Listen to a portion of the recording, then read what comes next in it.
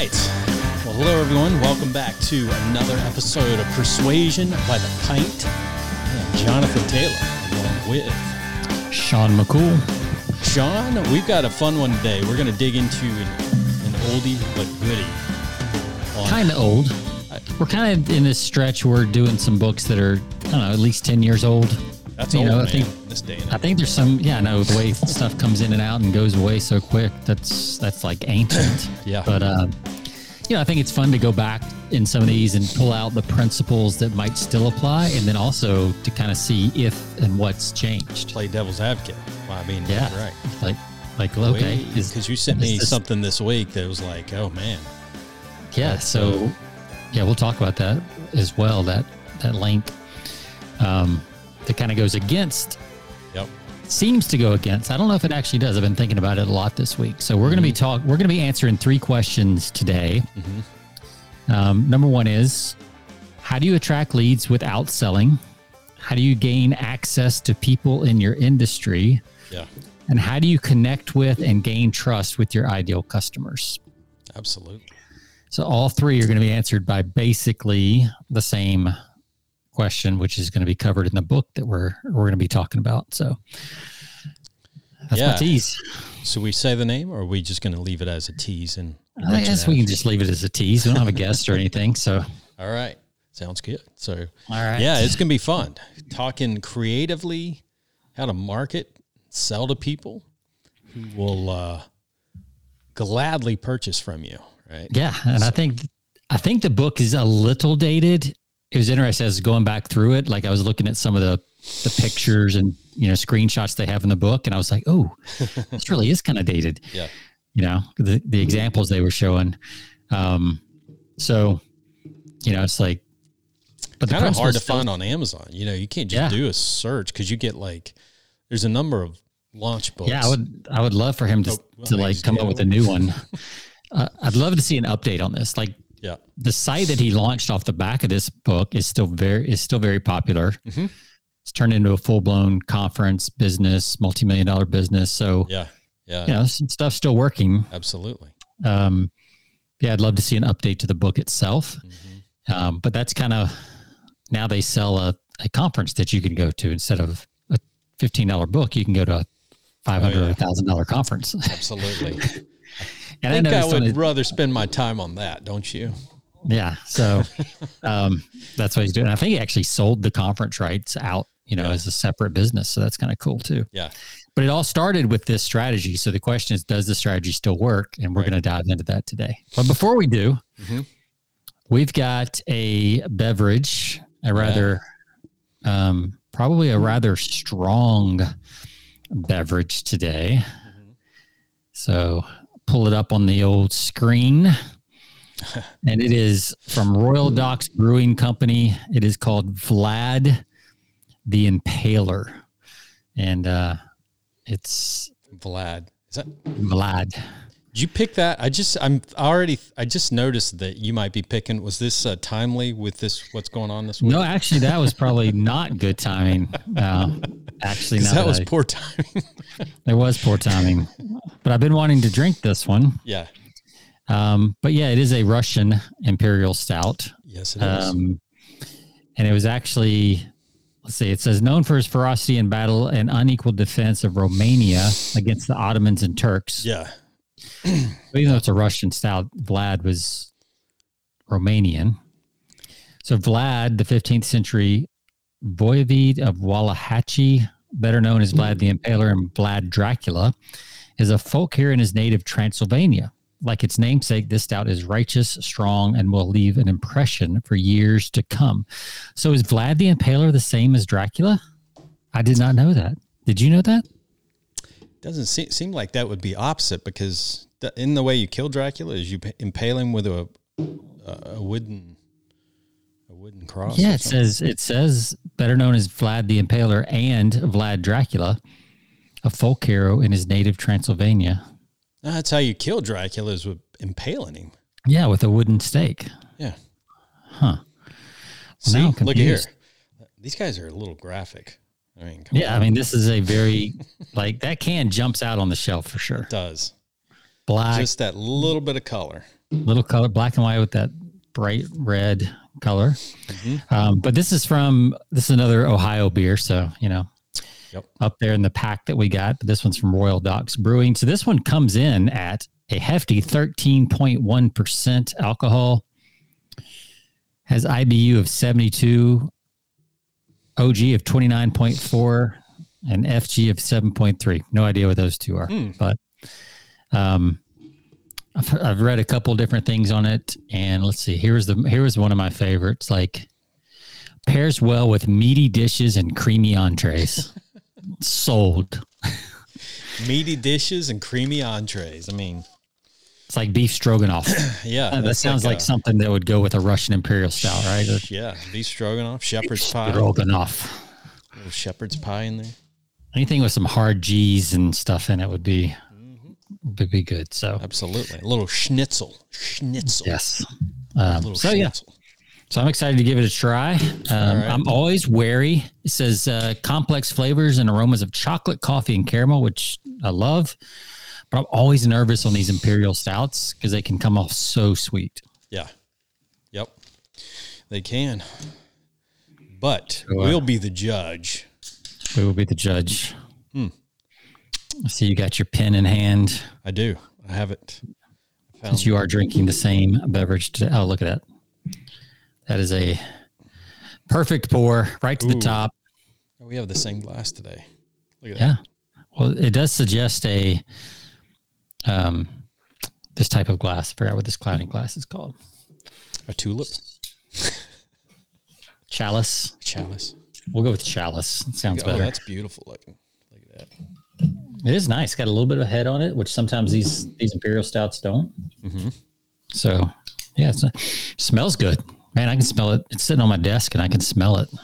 Oh, wow. That does smell good. All right. It smells delectable. All right. Well, shall we cheers and then write down our scores? Yes. Cheers. I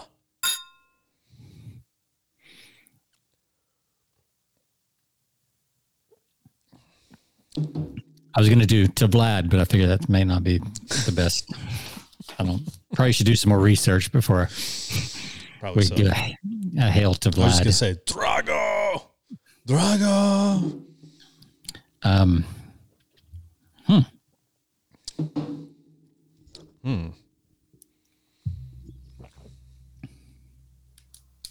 Okay.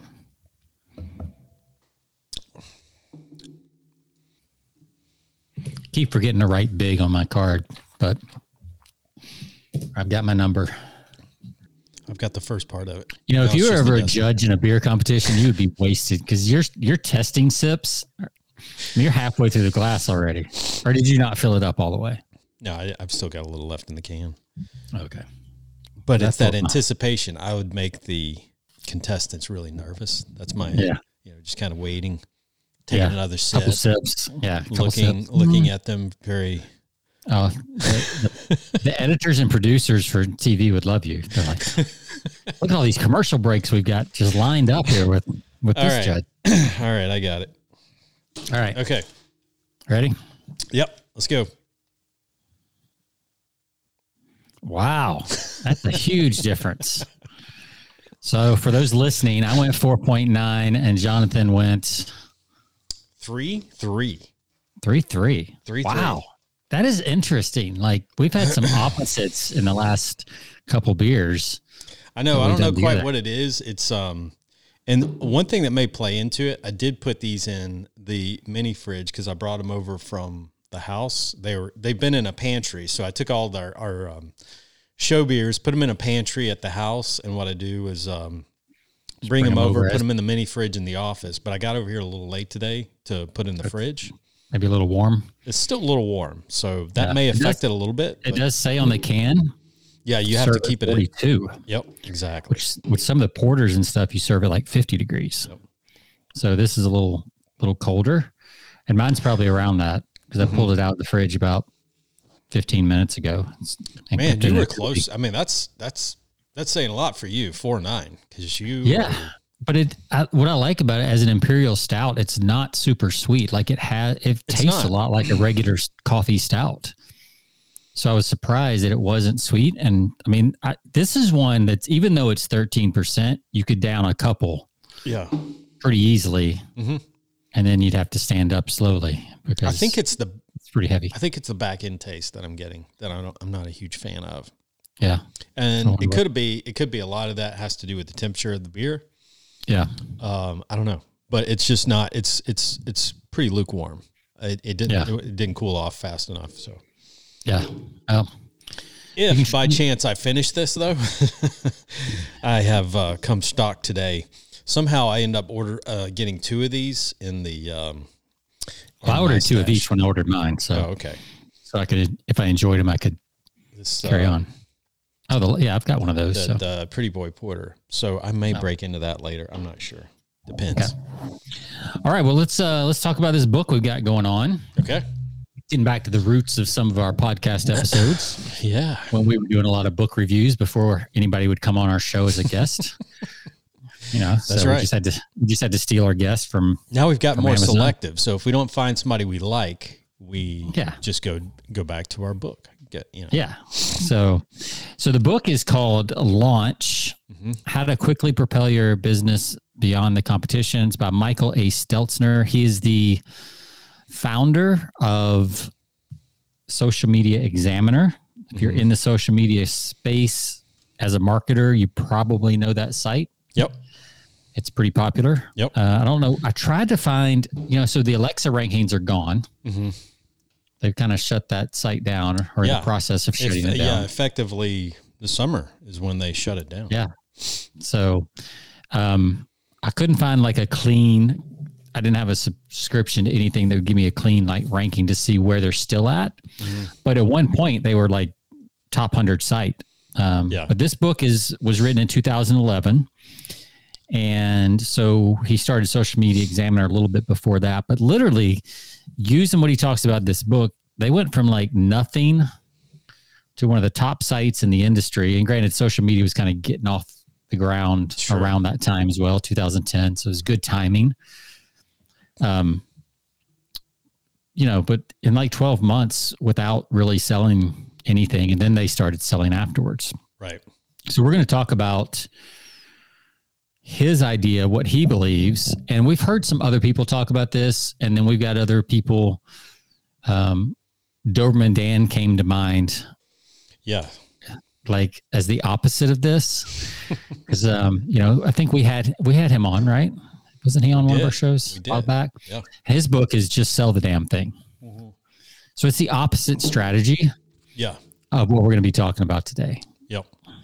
So this is something you'll have to take with kind of a grain of salt and decide for yourself. I don't think it's one or the other. I think it's a little of both. I think it's both. Yeah, you got to have both. Yeah, you got to have a mix, But I do think that too many marketers, especially direct response marketers, overlook the power of what we're going to talk about today. Oh, yeah. Well, I know Dan Kennedy always did, Yeah.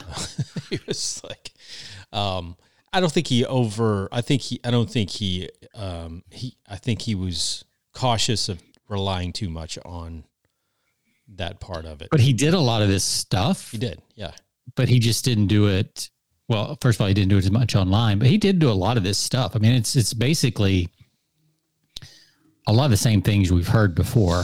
Mm-hmm. This is just a little more intentional and a little less. The selling doesn't happen as quick with what we're going to talk about in this book. Yeah. So it's a little bit longer term strategy, which I think is why a lot of people don't do it, because they're trying to get the immediate sale. They're trying to absolutely cash flow the business and all that kind of stuff. So it does take a little patience, but if you can be doing this in the background, while you're out pounding the pavement, making some sales, I think this can really put a nice foundation under your business for years to come. Yeah. So. And it's all of this has evolved. We talk when we get into, because we're going to be talking about content marketing from this angle. And a lot of this, when this was written back in 2011, this was kind of at the, podcasts were completely brand new. And now everybody has got a podcast. I mean, and I was thinking about that. A lot of what he talks about has shifted to podcasts. Mm-hmm. he didn't really talk much about podcasts because, like you said, they were new 12 years ago.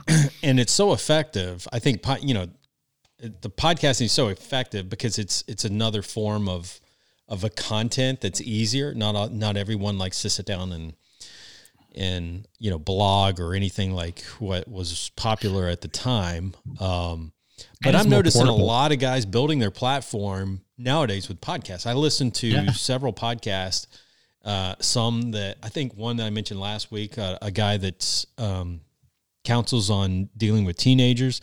He's got a great platform because he's got a really informative podcast. So he's gives valuable content up front, but then directs people where they can find out about his resources. So he gives complete value.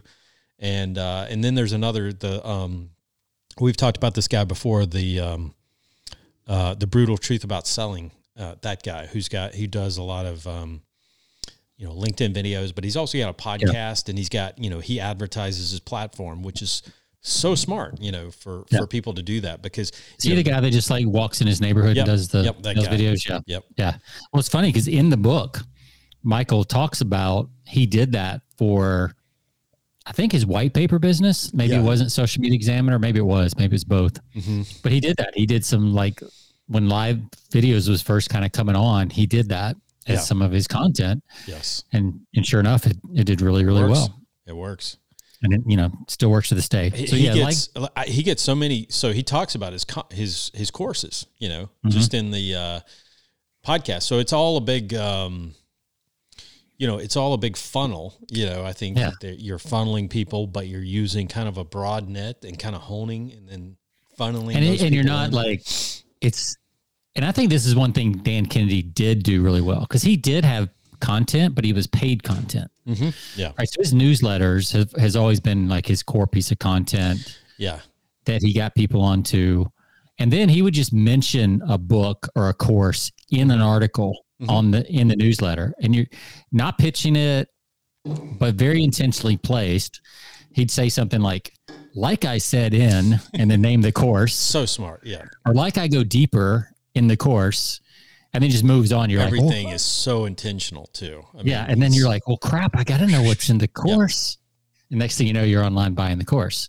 So I think, well, that's how I bought, that book on cold reading, that we talked about a couple of weeks ago. Just, he mentioned it in glancing, not from an audio, but just in his book. He just mentioned it in one of his no BS books, right? In passing. And obviously that's not that's not anything that he's published, but still the fact that you've got that power of, the power to recommend something or mention something, and people are automatically just going to say, okay, I got to check that out. So here's exactly. And I wrote down, I've got a page of stuff that I wrote down. Most of it comes from the first few chapters of the book. If you just wanted to get the idea, you could literally get this book on Kindle, read the first couple chapters, and it'll either be for you or not. And then the rest of the book is kind of the how to do it. Okay. So we're not going to go deep into the how to, because that gets into literally how to do long form content, how to write good blog posts, how to get experts, to write for you. It really gets into the nuts and bolts. Sure. So we'll just hit the concept and listeners can decide for themselves something they want to dive deeper into. But one of the big things that I underlined and highlighted in the book was marketing still can't predict when people will buy. It's never going to be able to exactly tell. And I'm sure some of our neuromarketing friends are like, no, maybe we're getting closer. Well, right.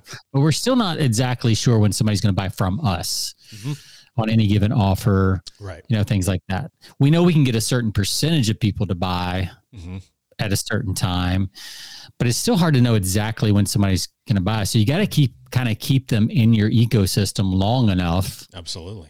Till they feel comfortable buying. Yep. So that was one of the big things. People have channel overload. There's so many different ways there's so many different channels coming at you now. Which is one of the things that I'm curious about. Does this still work with so much more content than there was 10 or 11 years ago. Yeah. Like, does this still work? Mm-hmm. So we'll talk about that. And that's the article I sent you, which I'll pull up here in a minute. Yep. But the fact remains, less than 1 in 3 people trust marketing messages. Yeah. You know, what's the old saying? People love to buy, but they hate to be sold too. Yeah. And that is so true. It is. It really is. You know, I mean, I love to go buy stuff, but man, I mean, we've all experienced that with like a new car, right? Yep. You love buying a new car, but nobody likes to go through the process of buying a new car. Now there's entire companies like Vroom that are cashing in on that, right? It's like, yeah, just go online, buy your car, we'll deliver it to you. You don't have to deal with the dealership, anything. That's right. I don't think I could do that yet. I'm not there, but the younger crowd is certainly. No, there's still, I think, us older guys still, there's a part of us that still likes a little bit of that process. Maybe it's just being, from a background in sales and marketing, just kind of wanting to engage and do a little negotiation. Well, I think too, like physically putting your hands on the product that you're going to buy, as opposed to just showing up on a truck. Right. To me, that just feels weird for that, especially that price point. Yep. But I mean, there's people buying houses like that now too. Like sight unseen, and just crazy. I'm like, can't imagine. Crazy. Yep. You can crop pictures too well to never know what's next to you or behind you when you buy a house. Couldn't do it. Oh yeah. So yeah, we got people renting from us in another state that haven't even walked through the house yet. That like, hey, we want to. We'll take it. We'll take it. Yeah. Yeah. Let us. Will you accept our application, and can we go ahead and do the paperwork and everything? I'm like, you haven't even walked through the house yet. We don't care. Yeah, we almost did that moving here because it was so tight. That's so right. Yeah, it's hard. Totally get it. I'm glad we didn't, because we would have made the wrong choice. I will say that. Hope your future tenants are not listening.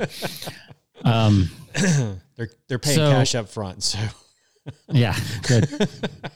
No refunds. No refunds, buddy. But no, it's fascinating going through this book and looking at, from my standpoint, just how much has changed, but how the fundamentals are still the same. Right. It's all about getting quality, quality out there, not quantity, but quality is the key word. And I think that people have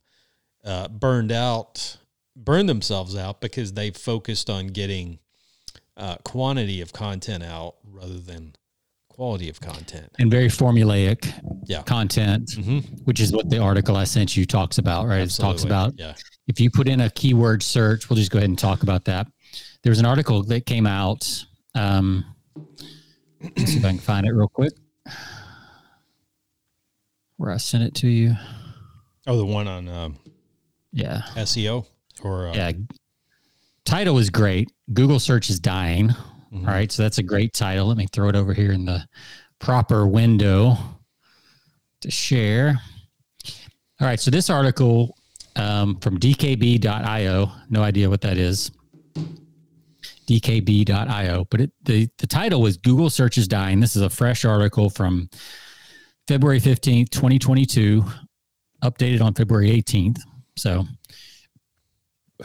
and it talks about how Google search is dying and that Reddit is actually making a huge comeback. Yes. And if you look at one of my favorite sites, charter.co, they do some great graphics. I'm on their newsletter every week. It's got some good stuff. But you can see the trends where this place called MySpace apparently is not popular anymore. I probably should take my page down. Ebo, I never heard of. What? MySpace? Friendster. Oh, damn. All right. But you can see Facebook has fallen off a cliff in the last 5 years.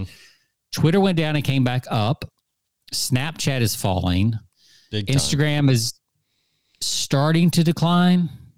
Yeah. But Reddit has actually been taking off straight up the last 10 years. Yeah. And then TikTok, of course, is going crazy. It's kind of taken over, and Zuckerberg even admitted that they're scared of TikTok, basically. Yeah. So Reddit is actually taking over a lot of people's Google if they really want answers. Because what this article talks about is that if you go to Google now and you type in the whole first page, or not the whole first page, but you'll get 3 to 6 ad spots before you get to organic content. Mm-hmm. And then if you'll notice, and I've run across this a lot, because when I'm doing research to write emails for clients or things like that, I will get the same basic article from about 5 different sites. I mean, almost word for word, the same articles. Oh yeah. Yep. Because they're using the same formula. They're looking at the top ranked thing and they're just trying to improve on what that person did instead of coming up with something original or things like that. So what people are doing is they're moving over to places like Reddit, Quora, to try to get like real world answers from real people instead of an SEO formula answer. Yep. So that's where you got to keep this in mind as we talk about creating content. You can't just do the old SEO formulas anymore. No. And I'm not even sure the algorithms, I mean, obviously Google's algorithm still likes it because it's still working. Mm-hmm. But if you really want to gain the trust and do the things we're talking about, you're going to have to create a little bit better content. And like you said, Jonathan, I think that's where podcasts just lend themselves naturally to absolutely uniqueness, controversy. Controversy. Like, but you use podcasts you do this in your business with your industrial sales. Absolutely. I mean, this is a key component. It is a key component, and it drives a lot of, not so much from the individual listeners to buy, but from the companies that want to sponsor that. Send me a lot of money to advertise on that. And so just in the last week, I've got two new huge sponsors on that show, just because they're like, segmented content into a particular, industry. And we talk about that. A lot of times we have conversations, they'll have their marketing people reach out to me initially. We'll have a conversation, but you got to think about this. Companies out there are spending fortunes to run, advertising, 1-page advertising, half-page advertising, in trade journals, which are completely dying. Who reads a trade journal anymore outside of, everything's digital now. Occasionally companies will do a printed version, maybe a quarterly trade journal. They'll send it out. Yep. But I'm going to tell you from my experience in my industry, and I do a couple of industry specific podcasts. And one of the feedbacks that I get, and I talk to a lot of companies and I talk to a lot of members in associations that hardly ever read the trade journals. I mean, they're like, it sits on our, in the lobby in our office. Yeah. You know who reads it? The marketing manager to see where his ad fell. That's right. That's the only person reading it. Everybody's looking to see where their ad got placed. Exactly. And if it's correct. That's right. And then nobody else is reading it. No one else is reading it. Maybe the copywriter. Yeah. And so I read them. They spend thousands of dollars for a single page ad. And I tell them every day, I was like, would you rather spend, and that's the question I always ask them. And it's usually the ace closer is when I ask them, would you rather be spending, $5,000 for a 1-page ad, or would you rather spend that money on, 6 months of podcast advertising where your listeners hear you on a regular, every couple of weeks on a regular basis? It's timeless, it's evergreen. Yeah. And, your traffic, you're mentioned and you're talked about. Plus, you do interviews, with the people. Typically that's part of the package is you have the companies come on your show and do an interview. Right. And, podcasting is one of the most, to me, I say it's one of the most intimate ways of marketing, because people hear your voice on a regular basis. People get familiar with who you are. And so that builds a lot of trust right there, because they hear you on a regular basis. Well, you just mentioned something that is part of a formula that he kind of bases the whole entire book on, and the whole entire idea of content. He's got this formula: CG plus OP minus MM equals G. So let me break that down. CG is, man, I already forgot, content. Yeah.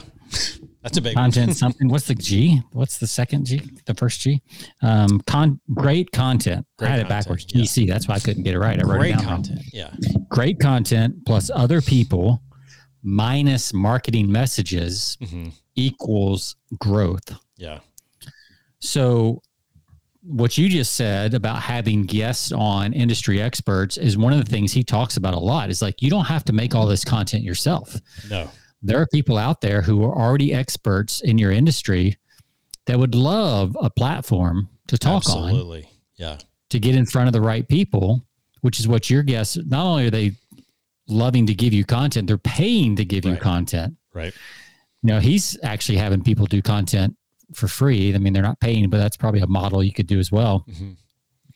But that other people is a big reason why he was able to scale Social Media Examiner so fast, is he went out and found the experts and put them all in one place and became the place for people to come to. So he says, if you really want to do this right, you want to own the place people go to for help. Yep. So your podcast, Jonathan, is like that, right? Yeah. It's one of the places in your industry. It's a small industry.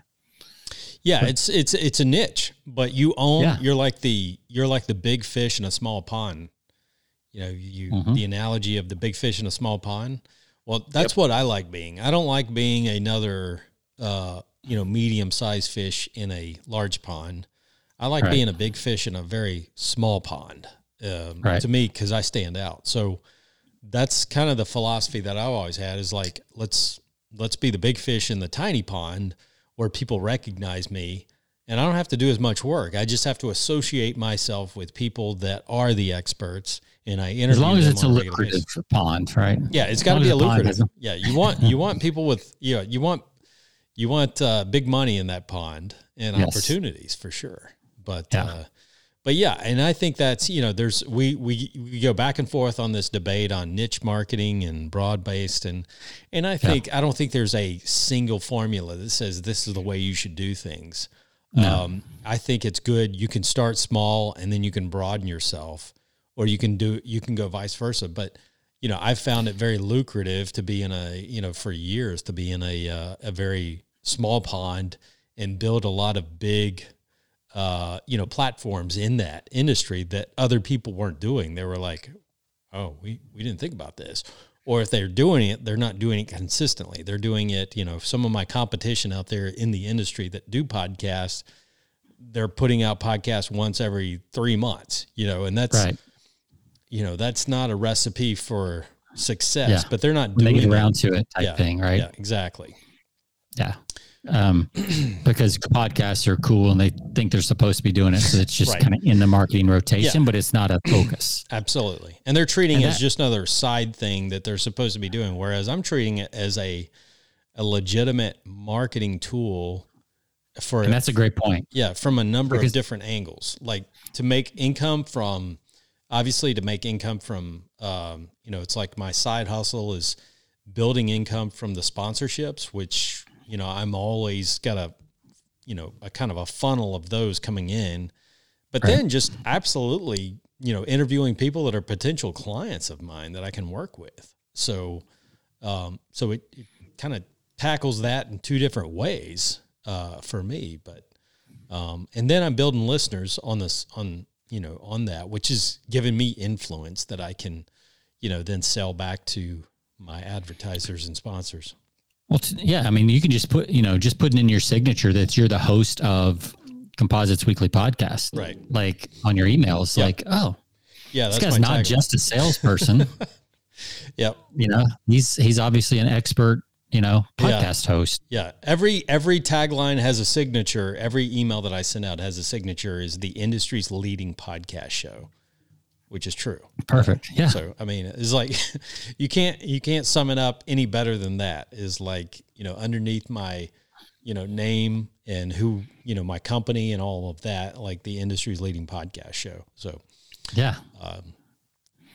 And that has a lot of weight. It's one line, but man, it has a lot of weight. It's kind of like the as seen on that went around websites for a long time and still are there, right? Yep. We know those are somewhat manufactured, a lot of them. Yeah. But you can tell the ones that aren't, that are actually have been featured on a lot of that stuff, and it does have a lot of weight. In the beginning, it was like, whoa. And then you started realizing, okay, everybody and their brother's using that. But it's still, even after that, even after you realize that, you still couldn't. There was still some play there, some influence there. That you still some bias that goes on when you see that banner. Absolutely. Of as seen on. Yep. And most people aren't going to do the research to find out like where it was or any of that kind of stuff. Right. Yeah. So own the place people go to for help. Another thing is that he said, help people with smaller problems and they'll seek you out for bigger problems. Yep. Oh, I certainly agree. Yeah. So if you can give people like insights, another thing he said is everyone wants access to great insights and great people before they want access to great products and services. Yes. They want to know that they can turn to somebody for advice, insights, information, connections, or whatever before they want to start buying your products and services. Absolutely. And that's a great point because I think that there's one, and I've always heard this, but it's true. It's like give your best information away free up front because people won't hesitate to buy your other stuff. And it's like sometimes that's so scary though, isn't it? Like, it is. Because people are like, they're totally like, counterintuitive. I'm going to hold back my really good stuff because that's the stuff I want to sell, but I'm going to give out this basic stuff and kind of bring them in. No, that's not the way it works because people aren't going to buy from you. You got to get your better than best stuff out there and give it away for free. And I noticed that from a lot of podcasts that I have literally purchased from, just by listening to their, just listening to episodes of their podcast. I go straight to their website, order their courses one after the other, and, become a lifetime, member. I'm in their list now, and so they can sell to me like Dan Kennedy says, I've got a herd of, cattle out there. Once I get on their list that I'm just herding cattle, I'm just sending out a promotion and boom, I'm buying. So, yeah, that's so true.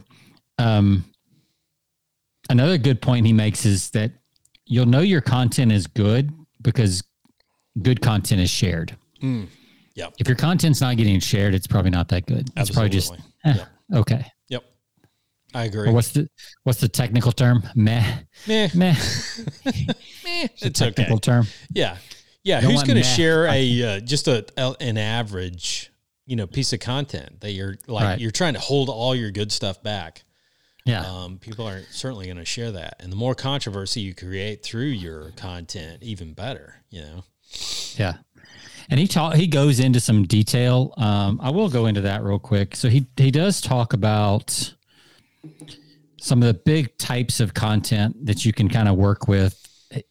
Now, the whole book, the reason it's called Launch is the entire book is a metaphor, analogy. I don't remember. I can never get those two right. Metaphor, analogy, one of the two, of a rocket ship going into space and like fuel and blast off. And all. I think it's way overdone in this book. That's probably one of the reasons the book didn't do great because it's kind of overdone. Yeah. And he didn't let go of the metaphor because like at some point the metaphor gets really old. Right. And it's throughout the whole book. Mm-hmm. But anyway, so he's got this thing called primary fuel content, which is kind of the initial blast off into space. Sure. And those things include comprehensive how-to articles. Like these are 1,000 words plus, what a lot of people would consider a skyscraper article. So 1,000 to 1,250 words. So a title for something like that might be 21 creative ways to increase your Facebook fan base. Sure. Or Instagram, or whatever. Another thing was expert interviews. Podcasts, as we've talked about, just lend themselves to this so well. Oh, yeah. And even listicles work on podcasts. We haven't really done many of those. But I think the few we've done have done pretty well. We do like a 5, whatever, Oh, absolutely. Reviews of books, products, and websites. We've obviously done that on this show. I know you've done that. Case studies work really well. Tying into news stories obviously works well. Contrarian stories people love. So that article that I just shared, Google is dying, Google search is dying. So that's kind of contrarian type story because most people would not think that. Yeah. So those are some of the big types of primary content you're going to do over and over. And again, you don't have to write those yourself. You could have an expert write those. Even if you give them the idea, you can say, hey, here's the type of article I'm looking for. Yep. Could you write something on this? And be like, yeah, perfect. Oh, yeah. You know, I've shared in the past the story about, you know, when I was doing niche marketing in the veterinarian industry years ago, that I literally hired somebody off of, you know, one of these freelance websites like Freelancer. It was either Freelancer or Elance or one of these sites.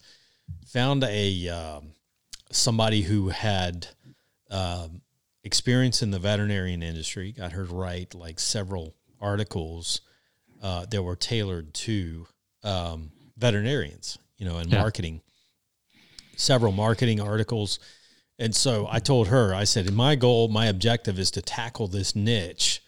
And I just need, you know, I sent her a list of blog posts and things that I had put out. And I said, because I had done a previous book and I kind of like repurposed a lot of that content from the book, sent her, I said, I just need this spun in a way that's really tailored to the vet industry. I know almost nothing about the veterinarian industry other than the fact that they spend a lot of money on Yellow Page ads at the time. You know, Yellow Page, no one spends money on Yellow Page ads now, but back then, you know, like 12 years ago, people were still, you know, buying 1-page ads and, you know, half-page ads in the Yellow Pages, which is crazy.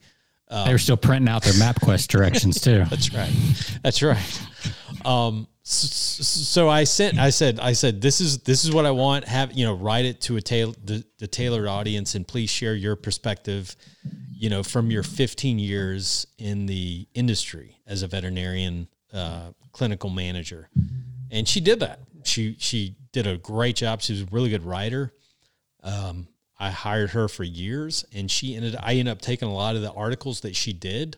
We put those on the website, VetNet Marketing at the time, and then turned that into a book that was really popular, that turned into a lot of companies, you know, hiring for speaking engagements and all that stuff. You know, it was like crazy, you know, how you could take one series of content and just repurpose it into multiple platforms that you can utilize.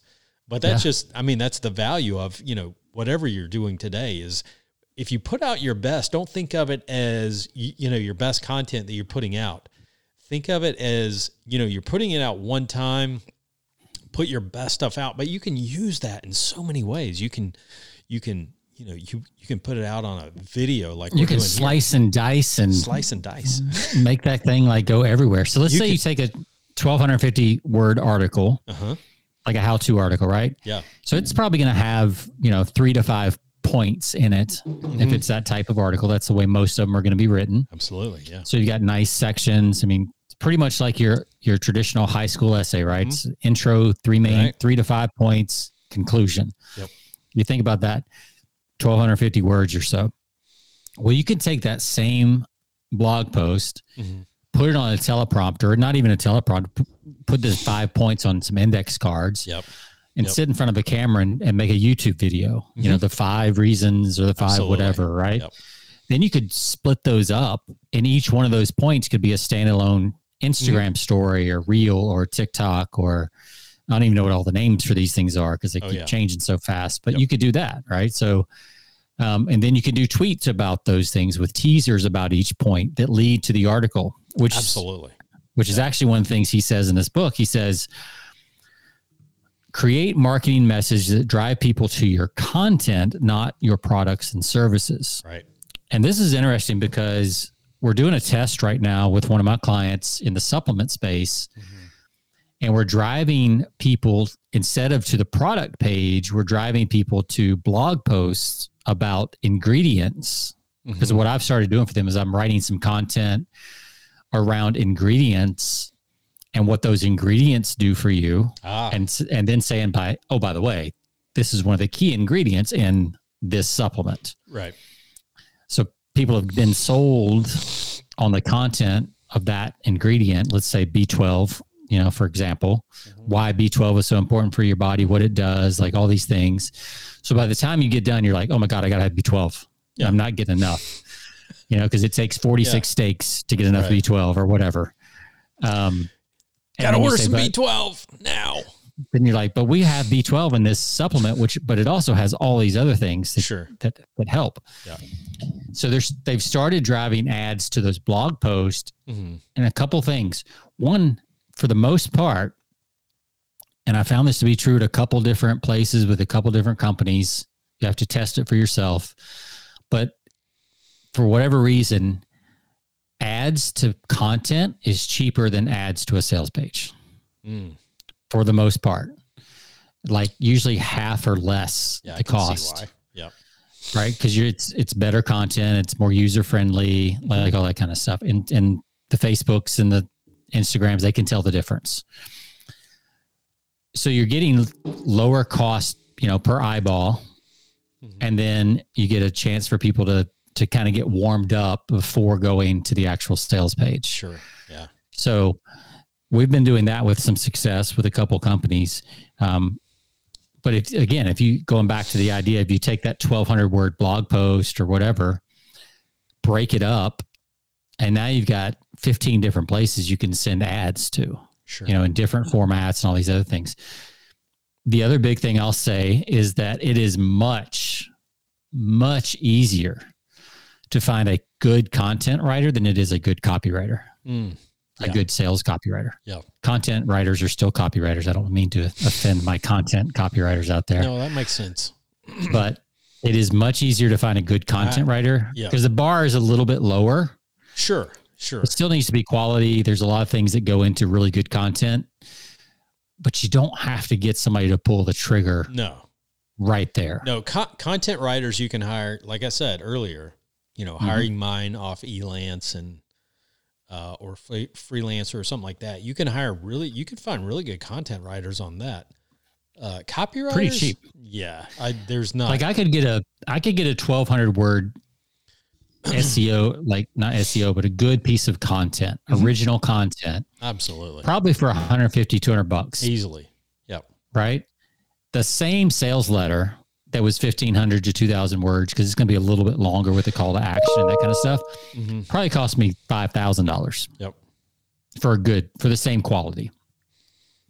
So that's a huge difference. Like you could put out literally 10 to 20 pieces of content for what you would, maybe more than that, maybe even 20 or 30 pieces of content for what you might have one sales letter.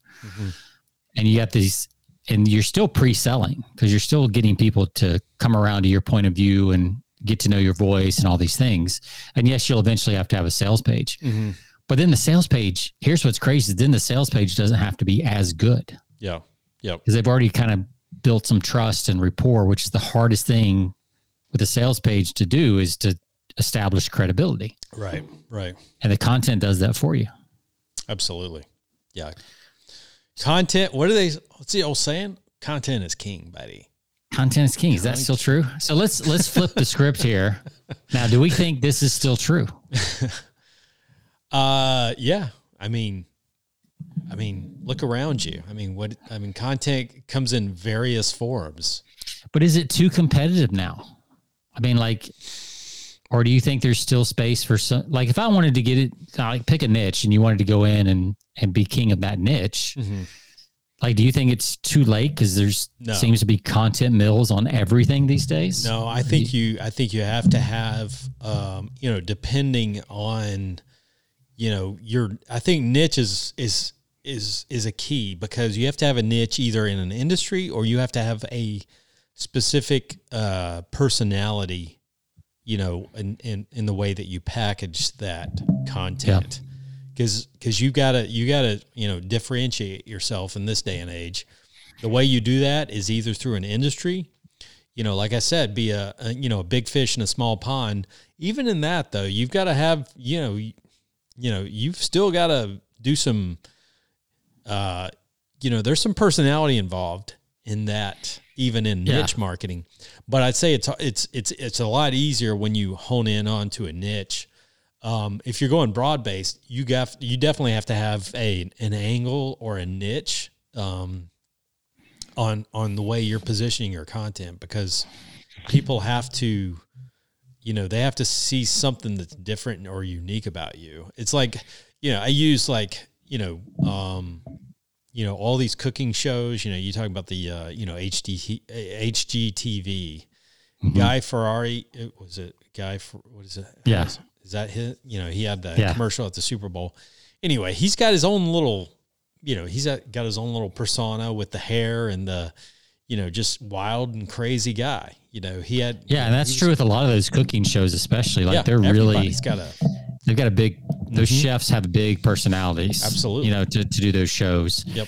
And even HGTV with the home improvement, the ones that take off. There's whether it's the husband and wife team or whether it's a solo person, they got a big personality that you kind of you're engaged with. And you want to follow them. And that's, right. We see that on social media. I think this goes back to our point too, that you've got to, and some people don't want to hear this. I don't necessarily want to hear this, when I think about my own stuff, like entertainment, like it's a big piece. Yeah. Like you have to be able to kind of entertain people, I think, as well. It's crucial. But I think that it comes in a lot of different forms. I think we stereotype what an entertaining person looks like loud, over the top, whatever.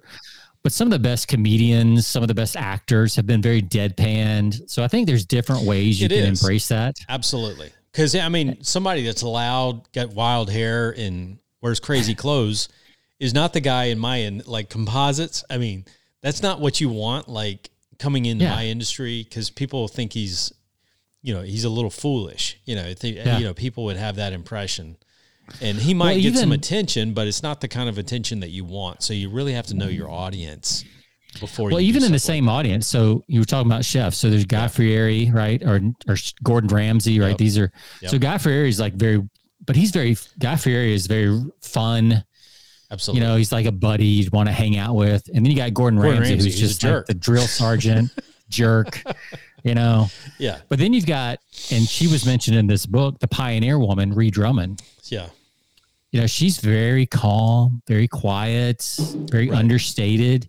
And yet she's got this, multi-million-dollar industry now around her in the same niche.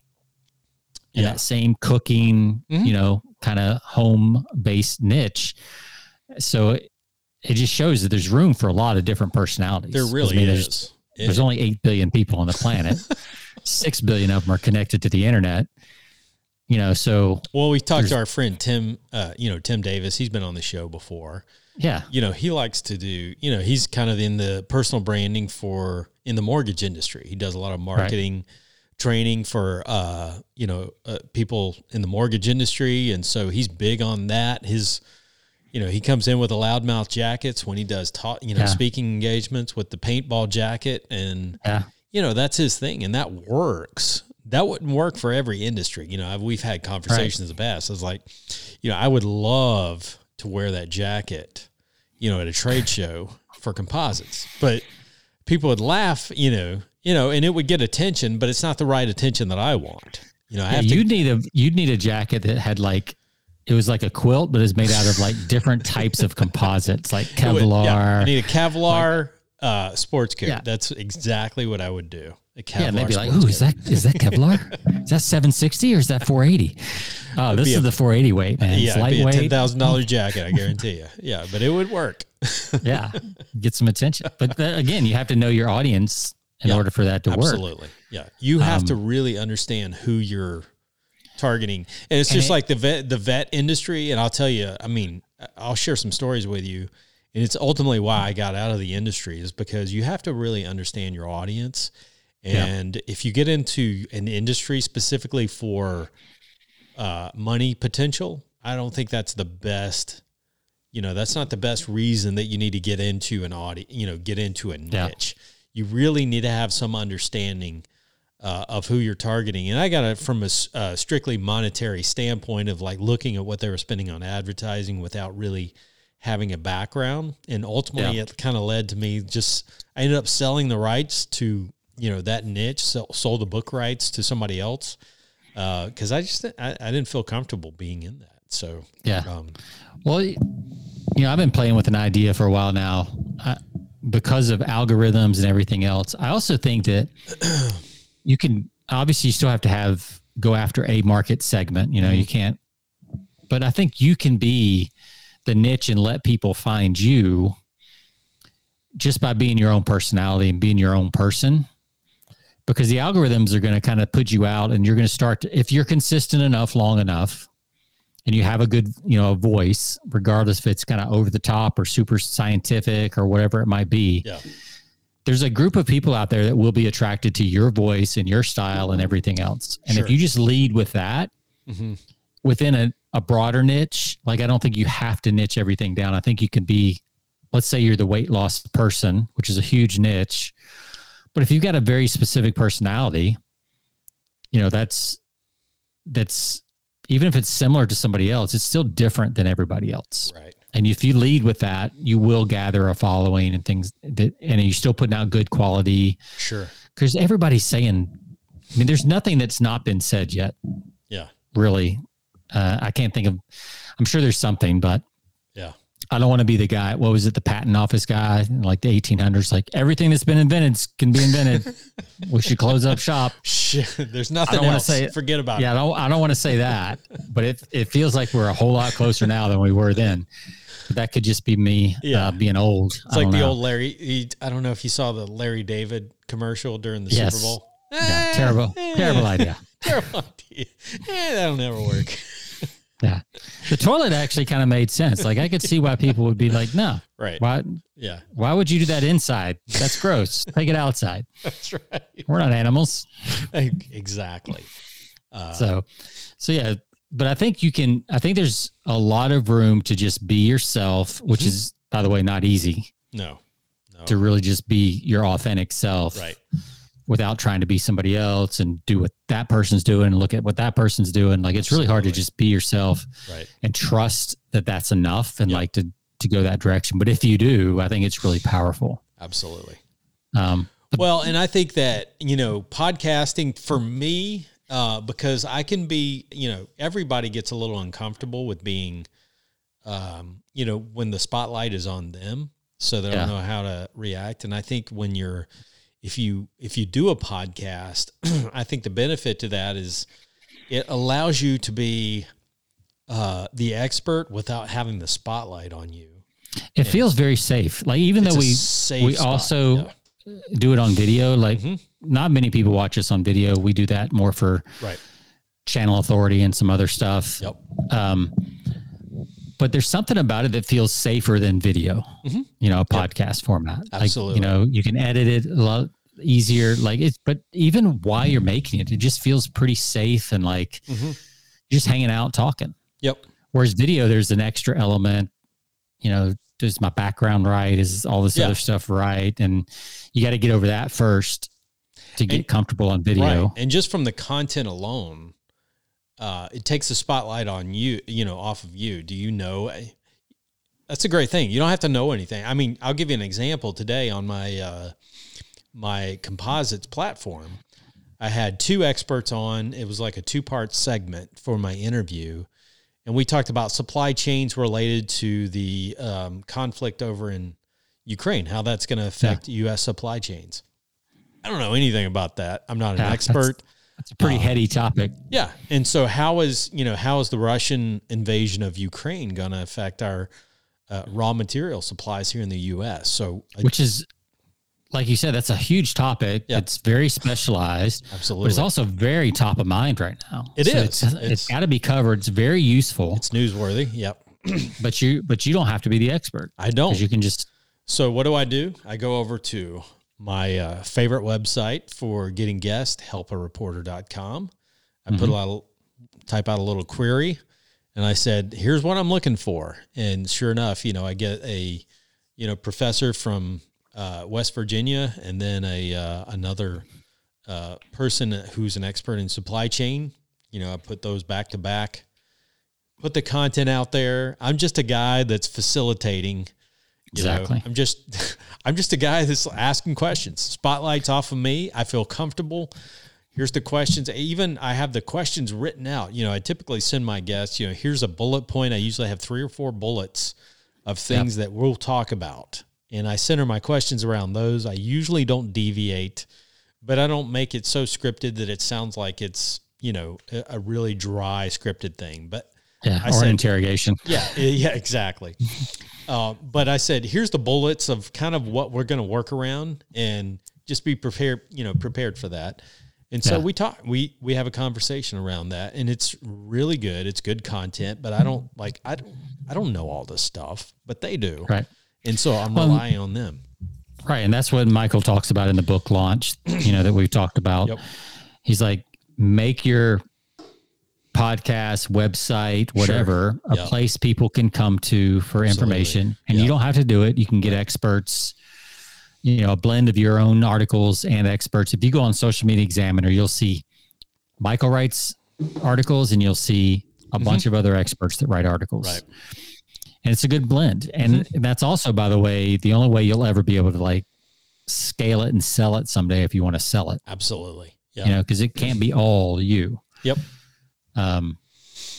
Maybe it could be. I mean, Dan Kennedy sold his newsletter 15 times, but he always has to buy it back. So great story, by the way. I just got to mention this. I was listening to, and if you haven't plugged into the podcast that, it's the podcast. I know Russell Brunson. He's purchased that, right? All the rights to that, but he's put out a really good podcast where he kind of assimilates a lot of Dan's old stuff, a lot of his old webinars, but it's the the magnetic marketing podcast. Okay. I recommend anybody on our platform, and I don't like to, tell them to go to other podcasts, but that's a good one. Just because it's Dan Kennedy, and it's a lot of his old stuff that you get from audios that he's written. But he talks about the fact that, it's all about repurposing. You got this herd, you got your herd audience, your listenership, or your email list, or whoever. And he said, this is kind of crass, but he's like, you know what? When I got a divorce, he lived in the state of Arizona. He's like 50% of everything in the state of Arizona. It's like, there's no negotiation in a divorce. It is 50% down the middle, everything, so everything's cut in half. It's like when, after 22 years of marriage, got a divorce, half of my wealth was gone. So what did he do? He said, well, when you have a list, or when you have an audience, where you have a list, he said that helps. He said, I was able to take that half that I lost, earn it back in 18 months because I had a list, and I had a platform in place. And he said, I used that. And I said, these were the people that were going to pay my bills or pay that expense, that divorce expense that took half my income. And so that's what he looked at. He's like, I'm going to sit the alimony club. Exactly. Got a new level of my membership. It's called the alimony level. That's right. That's right. When you sign up, you will be paying my alimony. That's all you're doing. He said Dan Kennedy could have sold that too. Oh, absolutely. Because I'm sure there's enough divorced people in his list that would have I get you, man. That's right. I've lost half. How do I get it back? Well, let me show you. You got a list. Start putting out the promotions, and that's the value of content, is because I don't care if you podcast everything, you can take that, repurpose it, you can repackage it into material that you can offer to your audience and sell to them. And people do that all the time. Yeah, and this is the one thing that we haven't mentioned that I meant to mention that is different from buying ads. Yeah. Buying ads, you pay for every click or every whatever, right? Forever. Mm-hmm. Content, if it's good, tends to be fairly evergreen, unless you're in, there's some financial markets. Sure.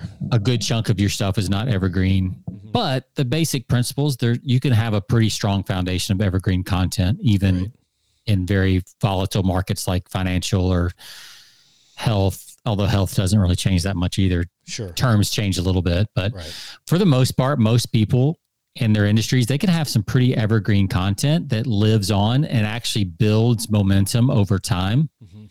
If it's really good content. Yeah. It gets shared a little bit more. Right. People find it years later, like you said, it can be repurposed. You pull it out of the archives 5 years later and just freshen it up a little bit. Whereas ads, you've got to constantly be ads wear out pretty quick. They do. Same with sales letters. They tend to get pretty old pretty quick, especially as they scale and get more seen. So that's another benefit of the content side of things is that. And here's the thing, we as an audience, we forget about stuff we've heard or listened to. Oh, for sure. So when you repurpose stuff, I mean, you can repurpose stuff for years. Mm-hmm. And if I haven't heard it for a year, I completely forget about it. Or, if anything. Or you're in a different place. Or you might have forgotten it, but it re-sparks something. It resurrects something that you were thinking about or reminds you of something that you need to do. So there's value in that. Just because someone's heard it one time doesn't mean that you can't, utilize it over and over again, because people hear things at different times. People forget things. Yep. And it benefits them. Just like this, some of this old Dan Kennedy stuff I've heard before, but hearing it on the podcast platform is a reinforcement and a reminder of oh man, that is really good. And, I used to do that. Now I'm not doing it. Maybe I'm not doing it. Right. Maybe I should pick that up again. Pick it up again. Yeah, exactly. So, and how many times has he said that same thing? Yeah. Over the past 30 years, Yep, absolutely. And the fact is, 1% of the people are doing it, so he can keep saying it, and people are like, yeah, man, I should really get around to doing that. Then they forget about it. And then 6 months later, they hear it again. They're like, that's right. Yeah, that's right. So you're actually doing people a favor by repeating. You are.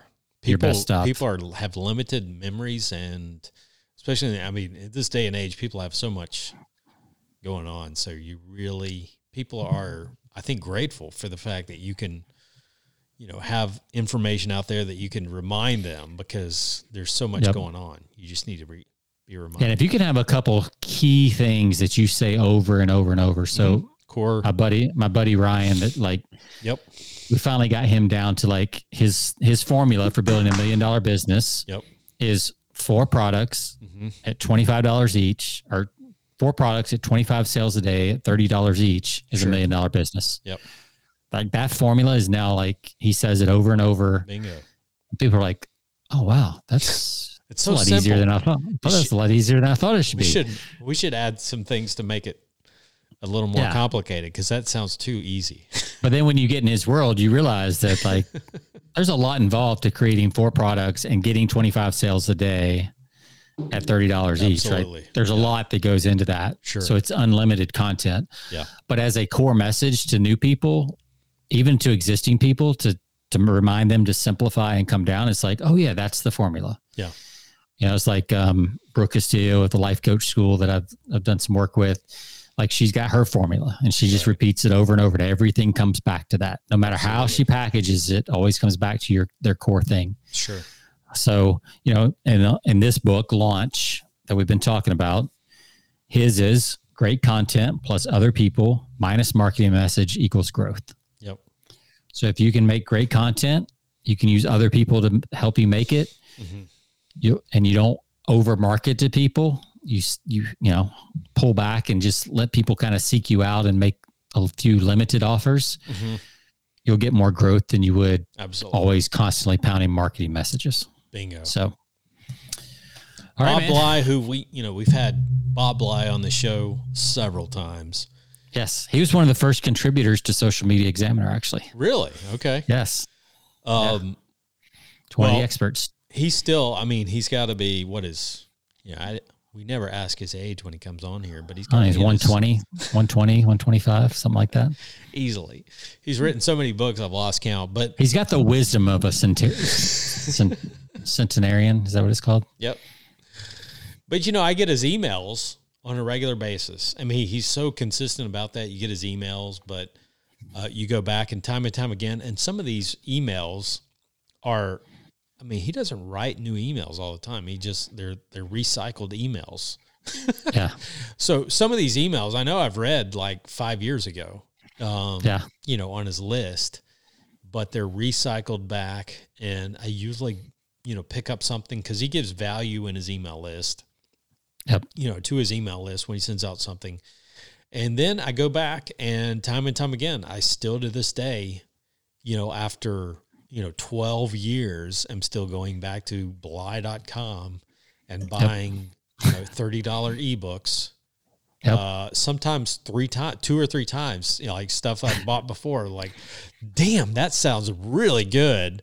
And then come to find out, I purchased that in the past, it's like, and you don't even ask for a refund. I don't. Because you like Bob so much. It's $30 and it's Bob and it's just good stuff and he does a great job. So exactly. That's what it looks like to have a raving fan, folks. That's what you want. Raving? That's perfect. You want one guy, one sucker out there that'll buy your same stuff 3 times. Mm-hmm. Yep. That's the perfect business model right there. It is. So. It really is. All right, man. Well, I guess we should wrap it up. Yep. Again, the book is, if you haven't bought it is Launch, How to Quickly Propel Your Business Beyond Competition. It is Michael Stelzner. And if you do a quick Amazon search, we'll post a link. But if nothing else, if you have a content manager, like they should be reading this book because even if you don't think this is like the thing, it has so much good information and they will be if your content manager reads this book, they will be so excited about writing content because they'll think they're doing everything in the business. Right. That like they'll be on fire to write more and better content. Absolutely. So if nothing else, give it to your content manager and have them put all this stuff into action. By the way, before we wrap up, I just got to say I tapped into the Lock 15. I'm not going to give it a rating because we're going to have this one on, at some point, but I had 2 of these. Okay. Pretty Boy Porter. And I got to tell you, it's pretty good. So no rating on this episode, but. All right. We'll put that one on the list for next week. It's good. It's better than in my opinion, it's better than the first one, but we'll see. You had a good rating on that one. So I did. I really like that. Like I may go have a second here. Well, to all of our listeners, you can find us over at Persuasion by the Pint. You can find us on all of your podcast platforms, Stitcher Radio, iHeart, Spotify. And we'll be posting a link to the book, Launch. If you like the show, leave us a 5-star rating. We greatly appreciate it. See ya.